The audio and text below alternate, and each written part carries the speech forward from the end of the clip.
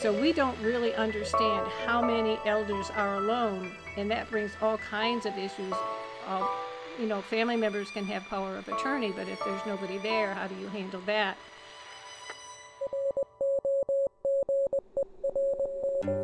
Hi, I'm Bobby. I'm a certified caregiving consultant and a certified caregiving educator. I also lead a caregiver support group in my local community. And I'm her husband, Mike, and I'm a certified caregiver advocate and a certified music therapist. And this is Roger That, a podcast dedicated to guiding you through the heavy haze of dementia. Here, we focus on the caregiver, offer our practical insights, and share some emotional support. And we might even share a laugh or two, because we all know laughter is the best medicine. And don't forget the wine, Mike. Speaking of best medicines, right? You got that right. Being an in-home caregiver afforded you the opportunity to pursue writing. And not only did you pursue writing during your caregiving years, but after Dad passed, it fundamentally changed your whole purpose in writing. It absolutely did. The fact that I've been was writing short stories since I was 8 years old, that really made it a lifetime commitment for me. And during the time I was a caregiver, having heard people say, why doesn't somebody write a book and tell people what it's really like? I thought I could do that.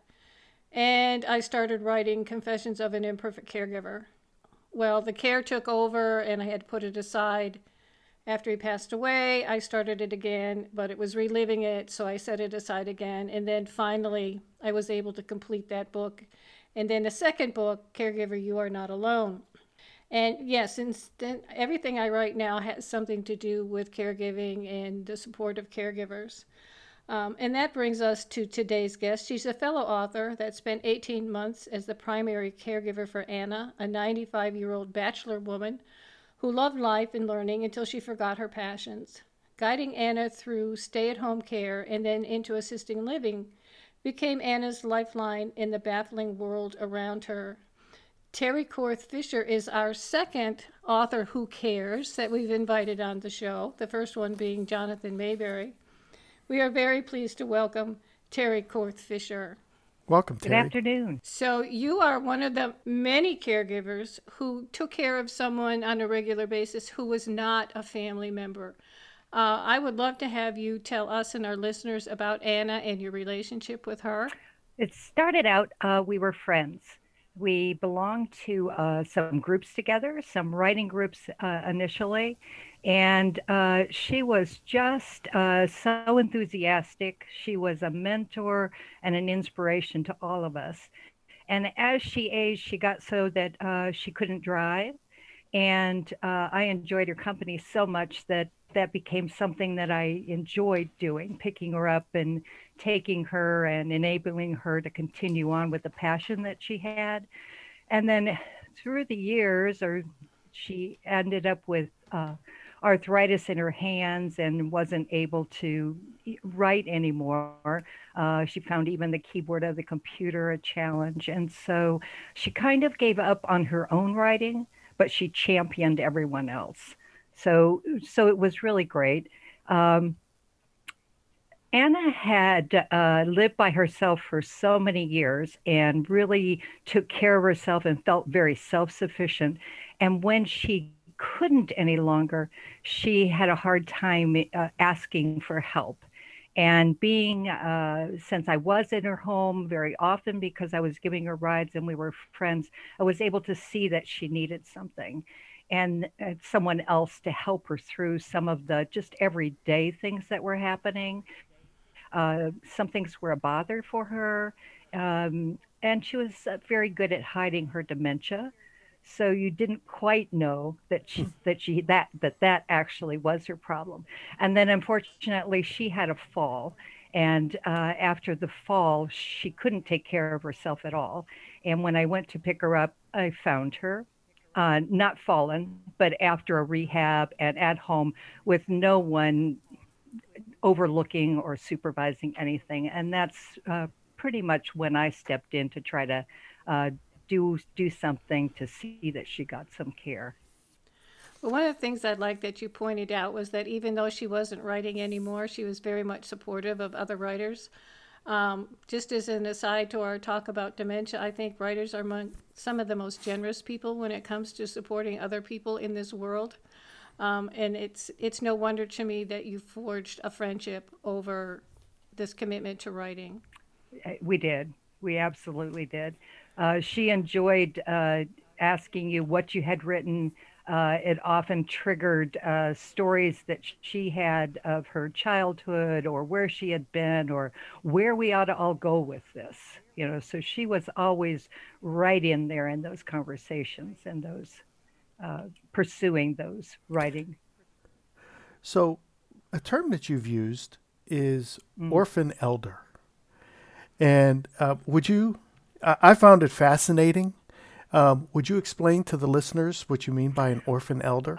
Anna was one of these very fortunate people, and they were very self sufficient, but unfortunate in the fact that she outlived all of her contemporaries and was estranged and distant from any second, third generation relatives that she had.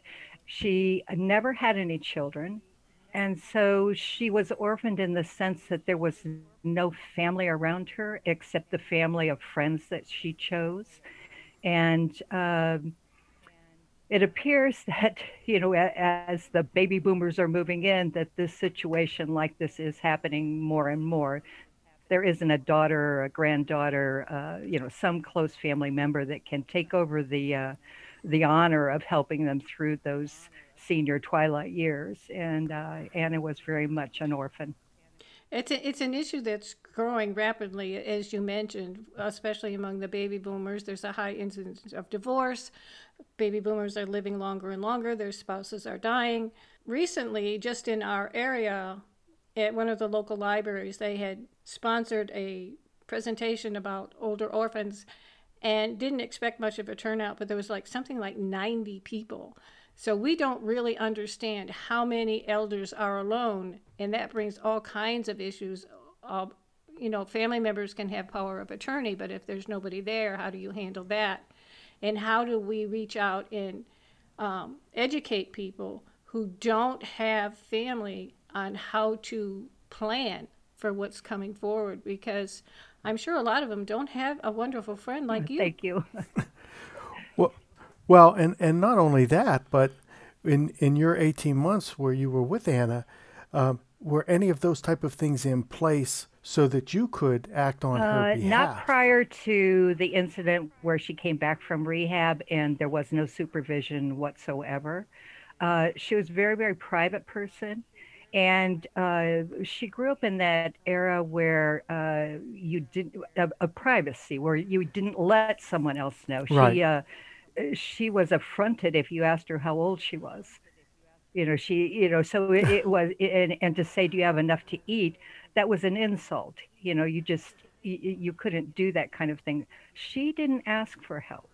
She didn't ask for help at all. And and she also unfortunately thought that she would live forever. And so she had done some very nice financial planning. She had some annuities in place. And thankfully, she was financially okay, that she was taken care of and could do things, but she didn't initiate anything. So I did go through the whole procedure of becoming her financial power of attorney and her health power of attorney. I live in Texas, and so those things are governed by your state. And in the state of Texas, you pretty much have Right. to be blood. You have to be a blood relative in order to do anything. And so uh, we were able to accomplish it. But if you looked at the hierarchy of how you get those powers to help someone, I was like 12th on the list. So her creditors were ahead of me in Oh, some of the things. So it was difficult, but we managed, and Who did you go to get that in place? Was it an elder law attorney?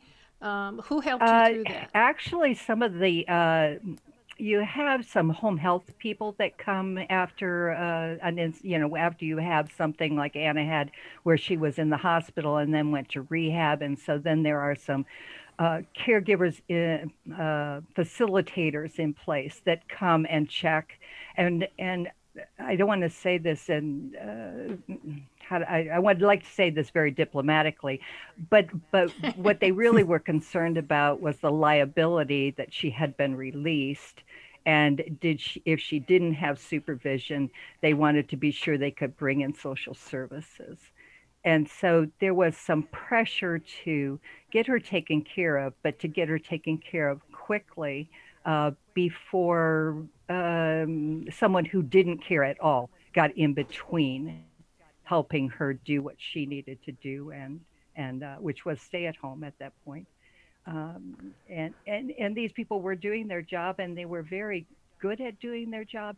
Uh, but Anna was headstrong, and she wanted to stay home, and she wanted to stay with her dog, and she thought this was something that would just, I've always bounced back. I can do this, So it was a little Right. difficult. Because of her writing, and this is, it may seem a little silly, but because of her writing, I was able to sit down and talk to her about, the fact that we needed to do something, put something in place.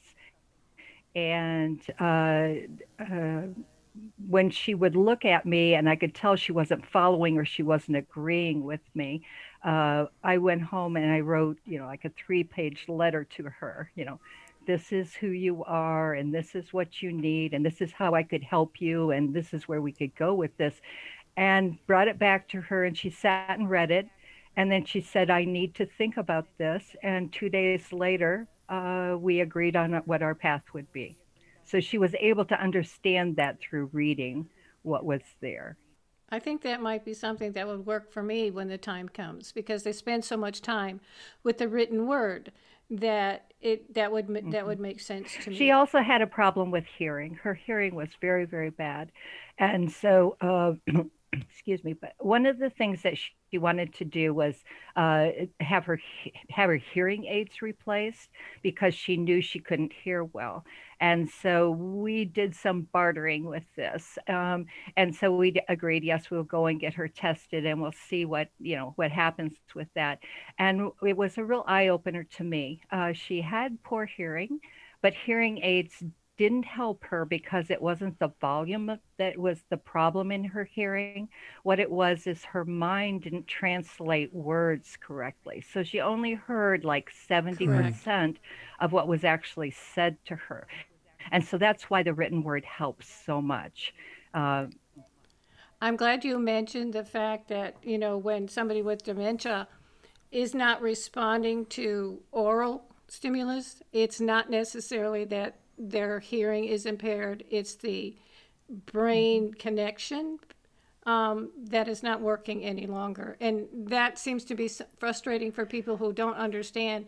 I had mom's hearing checked, it's absolutely fine, but she's not responding to me. She must Yes, be doing this yes. on purpose. And what I found is we stayed at home for like 90 days, and it just wasn't working out for either one of us. And so I did persuade her to go to assisted living, which she agreed with. And but what we found there is because of her hearing, and because most of the caregivers were younger, uh, they like to tease, and she didn't hear well enough to understand the teasing. She thought they were taunting her, or she thought they were talking about her, and so it caused problems. The hearing was a problem. She would have probably been happier if she would have been deaf, although that sounds very drastic. But there would have been, the Hmm. opportunity for the misunderstandings would have gone away. I was going to ask you if you were actually living with her for a time, but you kind of answered that when you said you tried it and it didn't work out. What happened is I took her to her doctor's appointment, and she just absolutely loved her doctor, and the doctor said she needs to have 24 hours supervision. And so I set about getting her 24-hour, 7 days a week supervision. I have a home and a husband, and I could not live with her. And so I did set up, a schedule. We found what I thought were competent people, brought them into the home. And what I found is that after she made the initial effort to be friendly and cooperative with them, she found reasons why they shouldn't be in her home. True or untrue, it didn't matter. But she felt unsafe there. And when I would go, and I took Yeah. shifts because she was very comfortable with me. And when I would go, she would sleep. And when the other caregivers were there, she would be awake and she couldn't go to sleep because she was afraid something would happen. Uh, for whatever, something would happen, they would take something, or someone would knock on the door and she wouldn't get in, or her mail wouldn't get into the house, or I mean, just all kinds of crazy things. And so she made it uncomfortable for the caregivers. And I was spending more and more time there personally, and I couldn't afford to do that. I did Hmm. eventually move her to a facility, and it took some time to find what I thought would be the right facility, and was very happy with it. And she eventually did end up okay there. She was, I don't want to use the word happy, but she was comfortable there, and she understood why she was there and what was happening. And her puppy was there, her little dog was there. And then Awesome. eventually she decided that the dog wasn't happy there and sent the dog to live with her old neighbor. And in my mind, I think that was her way of saying, I can't leave, but I'm going to let my dog escape and go back home. So that was kind of Well, it speaks a lot of her trust for you. And you should, I'm sure you feel very blessed that you had that trust from her, as opposed to the quote strangers coming in, even though they were probably there with the same feeling of wanting to help her and assist her in every way possible, but they were they strangers. were right. They were And they were strangers, and she had a real need because she had always been self-sufficient. I think she had a real need to always feel like she was a contributing partner, and so our rapport with each other was always agreements.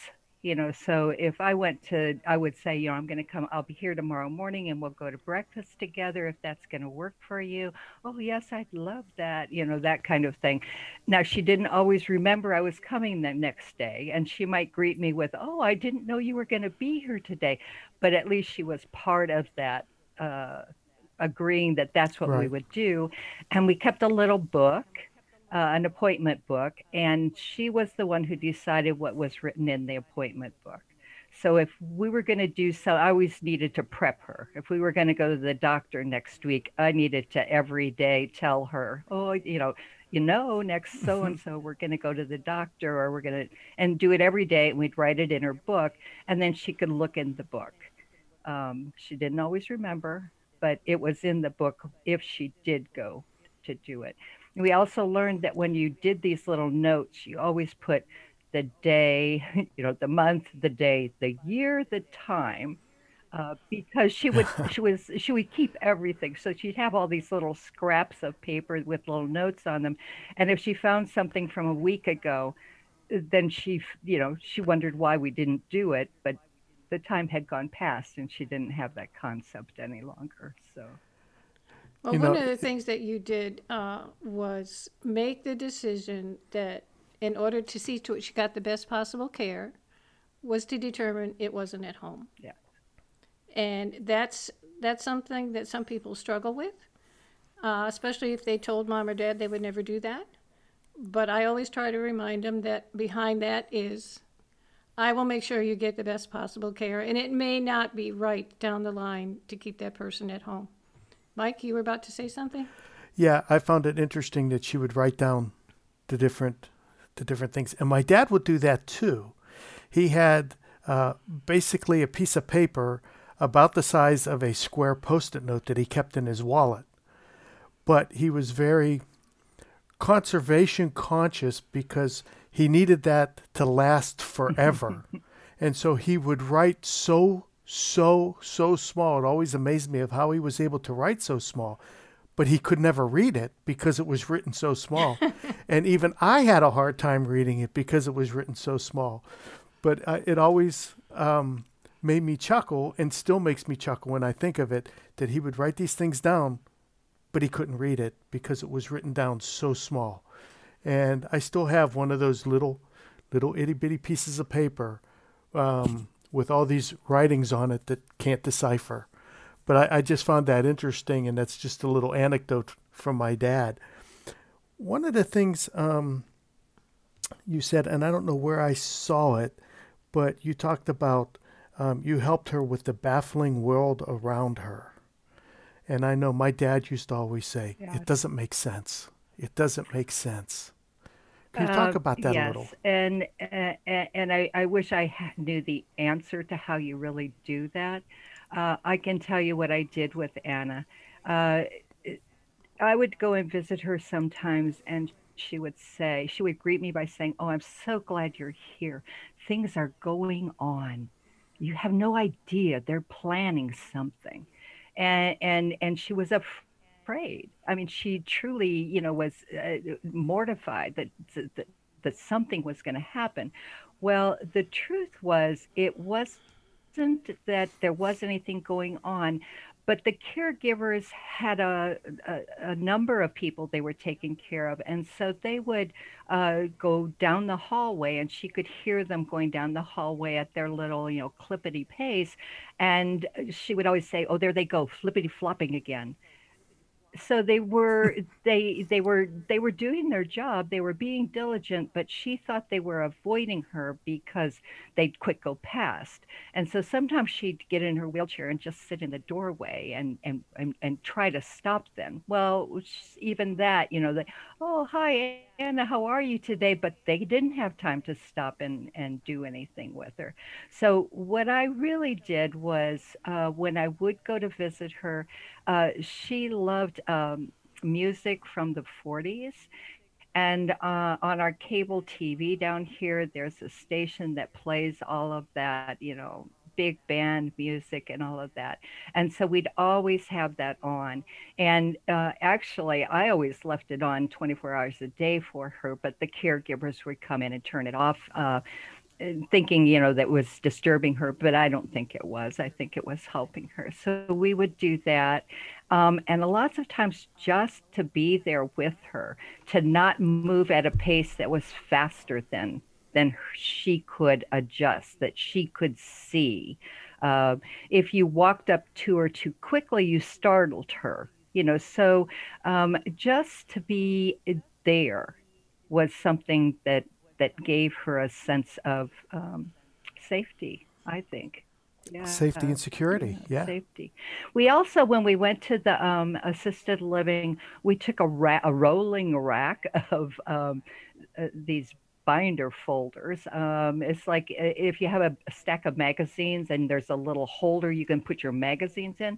Well, we had this rolling rack, and was full of all journals that she had been writing for years and years.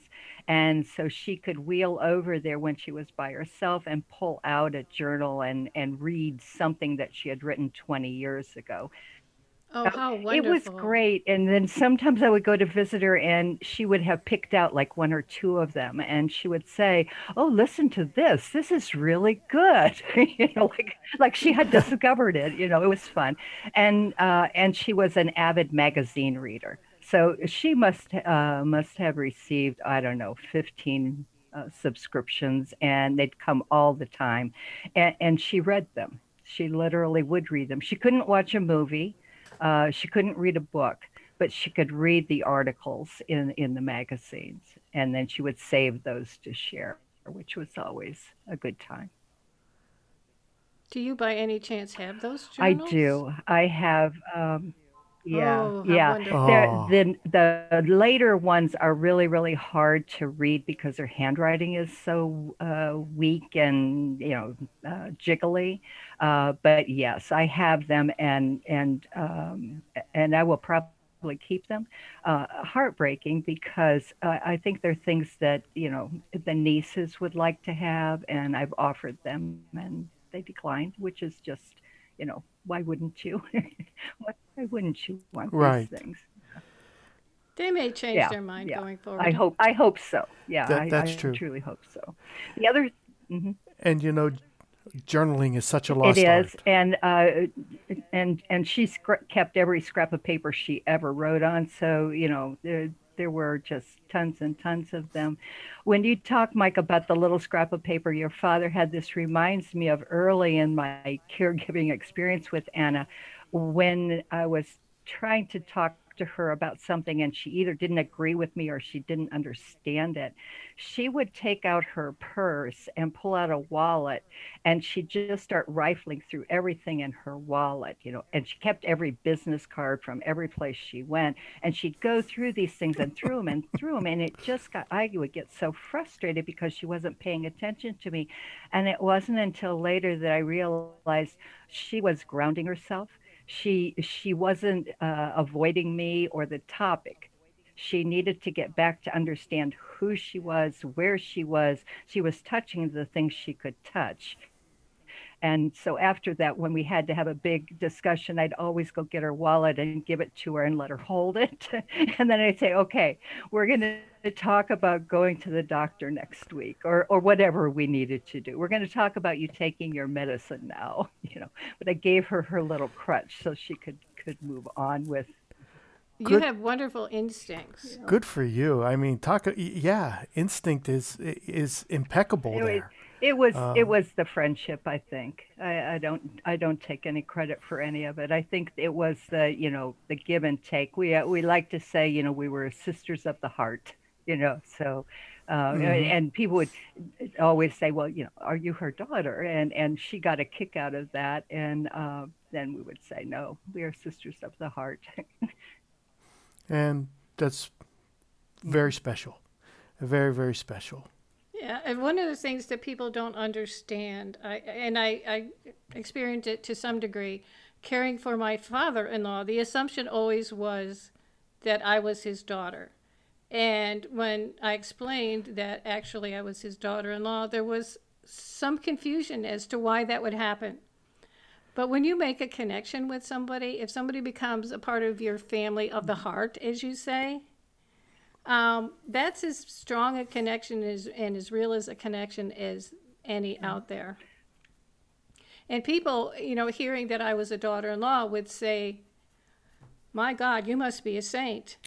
And my response to that was, I'm no saint, and he would have been the first one to agree with me. Yeah, there are hard times. There are Oh, very hard times when you do that. I mean, you'd like to comfort them. You'd like for them to be happy. I think not trying to make her happy was the hardest thing for me to give up. I wanted her to laugh and smile and embrace life, and she had really kind of moved on from that. And when I realized that, what she really needed was just someone to be there and to be patient and touch her, that you lose that sense of, uh, unfortunately, in our society, as people age, they become unattractive to the general public, and so no one wants to, give you a hug or whatever. Maybe your grandmother and things like that. But Anna was from the generation where you held hands with your girlfriends, and Yep. and yeah. uh, things like that. And I felt very comfortable, sitting there and holding her hand, or crawling next to into bed next to her when and letting her take a nap. It was comfortable for me, and it was comforting for her. So it was nice. Hmm. And it made her feel Hmm. safe. And that was the most I important think thing right so. there. Yeah. And I, Being and I think protected and being safe. that's what the people in the care homes are now closed to visitors are missing so much is Hmm. human touch. Um, Shortly before he died, my dad came and spent some time with us. And I remember when the first time when he walked in the door and when I hugged him, he just kind of relaxed into it and just seemed so grateful that he had felt that, because for years he'd been living with a stepson, and those two men weren't hugging, they weren't holding hands. And when he walked in the door with his daughter, who can't help but hug people anyway, it was something that he had missed. Right. Well, the story of you and Anna is certainly so very, very heartwarming. I just love it, and being an extended family member and taking care of somebody is special, but being the foster parent of the orphan elder, or the foster companion of an orphan elder, is every bit, if not more, special. And so I commend you from the bottom of my heart. I mean, I'm just amazed with your journey on the caregiving. And like you said, caregiving is hard. There's nothing easy about it. But looking back on it, as Bobby says, she would do it all again. Oh, absolutely. Would you? It was a great honor to be able to do it. It was a great honor to do things for someone who that you really respected and felt a kinship with. I call it a gift I didn't know I wanted. Terry, do you have any advice for somebody who might be considering being a caregiver of an elder orphan? Any insights that you gained along the way that you feel they should hear? Yes. To give of yourself is a big commitment. When I started, I thought that I would. I didn't think it would be a whole lot more work than giving rides. Carrying her along, being her companion, and I discovered very quickly that it was very, very much more. But it was very much worth it. Not being a family member or not having spent a lifetime with her, it was very easy for me to keep the image of what she was like before she had the dementia and the illnesses and the frailties. And I could always, I could see that in her. And I think sometimes families get consumed with that, or there's a little bit of shame or guilt that goes with the conduct of the dementia patient. I never felt that. I never felt I owned any of the odd things that Anna did. There was no teaching her or modifying her behavior. I felt that just to put her where she would be comfortable always calmed her down or let her move beyond. And as a friend, you can kind of step back from some of those very heavy guilt feelings. And so I wouldn't be afraid to do it for someone, but I would say it's not as easy as it sounds. It's a commitment. It's a commitment, and you need to know that you're willing to do it. Right. You don't have the emotional baggage of growing up with a person or growing up around a person. I think that's really important, and it makes it maybe a little less difficult sometimes. But, well, again, Terry, thank you so much for being part of the show. I'm sure our listeners got a lot out of this. I appreciate doing it. Thank you. Thank you. Thank you, Terry. One of my takeaways was when she said that she wrote the 3-page letter when Anna became hearing impaired. And especially for a writer, because we know that writers read and reread and reread and reread their work. So we're committed to the written word. So that was very special tip. Yes. I got that also. That was if the words aren't there for the hearing, then the written word absolutely is another way of communicating, and behavior is communicating too. And so the as she said, the touching, the hugging, that is also communication that is felt, not necessarily heard. So yeah, that's good stuff. The other note that I took was how trying to make her happy was hard to give up, and understanding that happiness wasn't the aim at that point. It was comfort, holding her hand, being there with her, having her feel safe. That is a hard thing to give up, and I'm glad that Terry shared that with us. Yes. You can find more about Terry on our show website at rogerthat.show. This has been Roger That. I'm Bobby. And I'm Mike. And we are dedicated to guiding you through the heavy haze of dementia. So please subscribe to the show, go to iTunes, post a review, and follow us on Facebook and Twitter. If you have a question or issue you'd like for us to address, please post on the Roger That Facebook page. To find out more about us, head over to rogerthat.show. That's Roger, RODGER, that.show. Missing Link is a proud partner of Hearing Charities of America, a nonprofit organization that supports those who are deaf or hard of hearing. You can find out more about HCA on our website or go to hearingcharities.org. Roger That is produced by Missing Link, a media podcast company dedicated to connecting people to intelligent, engaging, and informative content.